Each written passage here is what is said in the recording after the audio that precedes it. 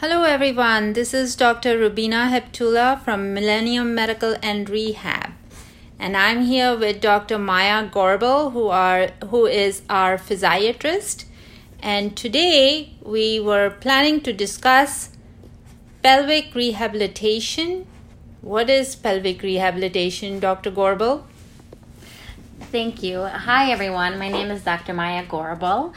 Today we will be talking about some issues involving pelvic rehabilitation, which is also a field I feel a lot of people aren't aware of, in addition to the physiatry aspect that we had discussed the last time.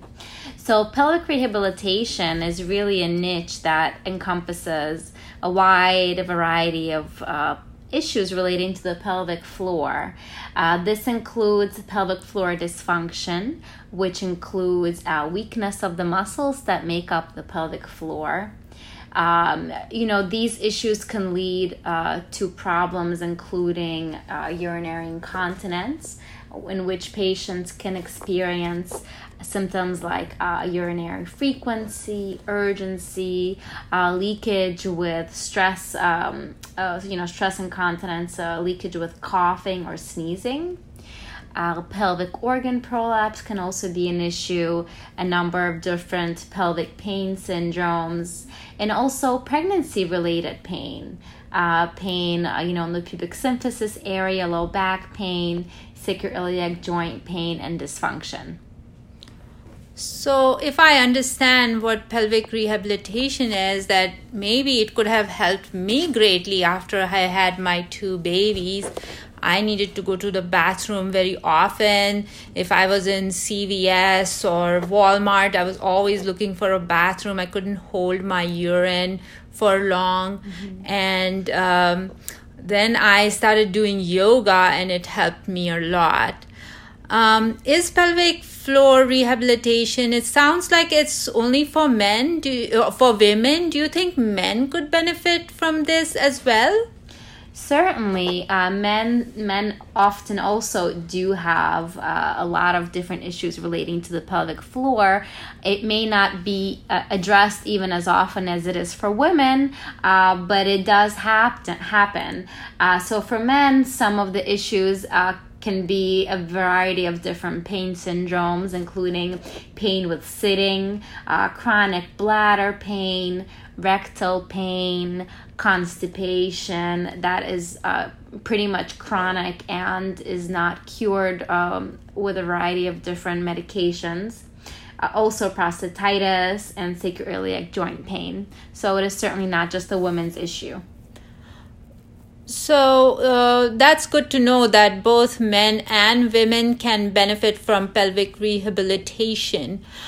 What do you think that I or a patient should expect at their visit with a physiatrist who specializes in pelvic rehabilitation like you do? A patient can expect a pretty thorough visit with me, including a thorough history, which will include, all of the symptoms that the patient is having.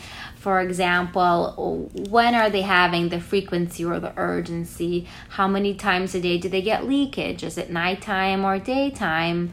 That's just an example for frequency, but basically it will be a very comprehensive history. Following the history, there will be a physical exam that will include, in addition to the typical examination that I would do, that would include the examination of the pelvic floor muscles. For women, this would also entail a speculum exam and a manual exam to check for any tender points or trigger points in the musculature, to check for the strength of the muscles of the pelvic floor. So that would be some of the things to expect. So if I'm understanding this correctly, it would benefit if I kept a diary for when I'm having these symptoms, and if I brought the diary in, it would be helpful to you?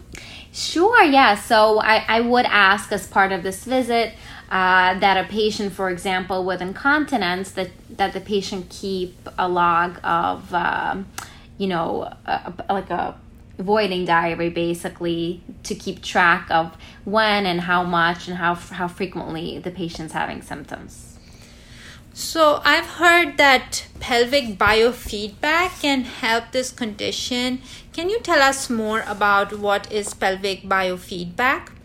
Sure, of course. The goal of pelvic biofeedback is to retrain and strengthen the muscles of the pelvic floor so that they function properly. The muscles of the pelvic floor basically they form a sort of sling, and so they function as this structural kind of really a sling to help hold up the organs of the pelvis and to help keep everything strong in the area. So if they are weak, you have all of these other issues that can happen. So with biofeedback, we try to retrain the muscles to work properly. So this will basically entail using an internal small stimulator that will be in contact with the pelvic floor muscles directly. And so then we would ask the patient to do a series of exercises where they flex and relax the muscles in a proper way. And so that's how we try to retrain them and make sure that those exercises are done properly. We also monitor the abdominal muscles at the same time to make sure that the patient is using the right muscles and not compensating with the abdominal muscles so that their technique is correct. And that way, when they go home, they're able to do their home exercises in a proper way. That sounds lovely. I've heard that acupuncture and yoga can also help with pelvic floor rehabilitation. Yes, so here at Millennium Medical and Rehab, we do use a variety of different adjunctive therapies to help a patient in every way. So yoga is something that we offer here, and acupuncture is something that we offer here as well. And all of the different modalities together have even added and more benefit to pelvic floor strengthening. Thank you so much. So this week we discussed pelvic floor rehabilitation. What should we look forward to for next week, Dr. Gorbel? Next week, we will be discussing fall prevention strategies. We look forward to seeing you at that point. Thank you so much. We are signing off from Millennium Medical and Rehab, 1075 Central Park Avenue in Scarsdale, New York. Please call us if you have any needs for pelvic rehabilitation or any other kind of rehabilitation, acupuncture, chiropractic, or physical therapy. 914-472-2700. And also you can follow us on Facebook, Instagram, Twitter, or YouTube, and now on podcasting. Thank you, Dr. Gorbel. Thank you. Thank you, everyone, for listening.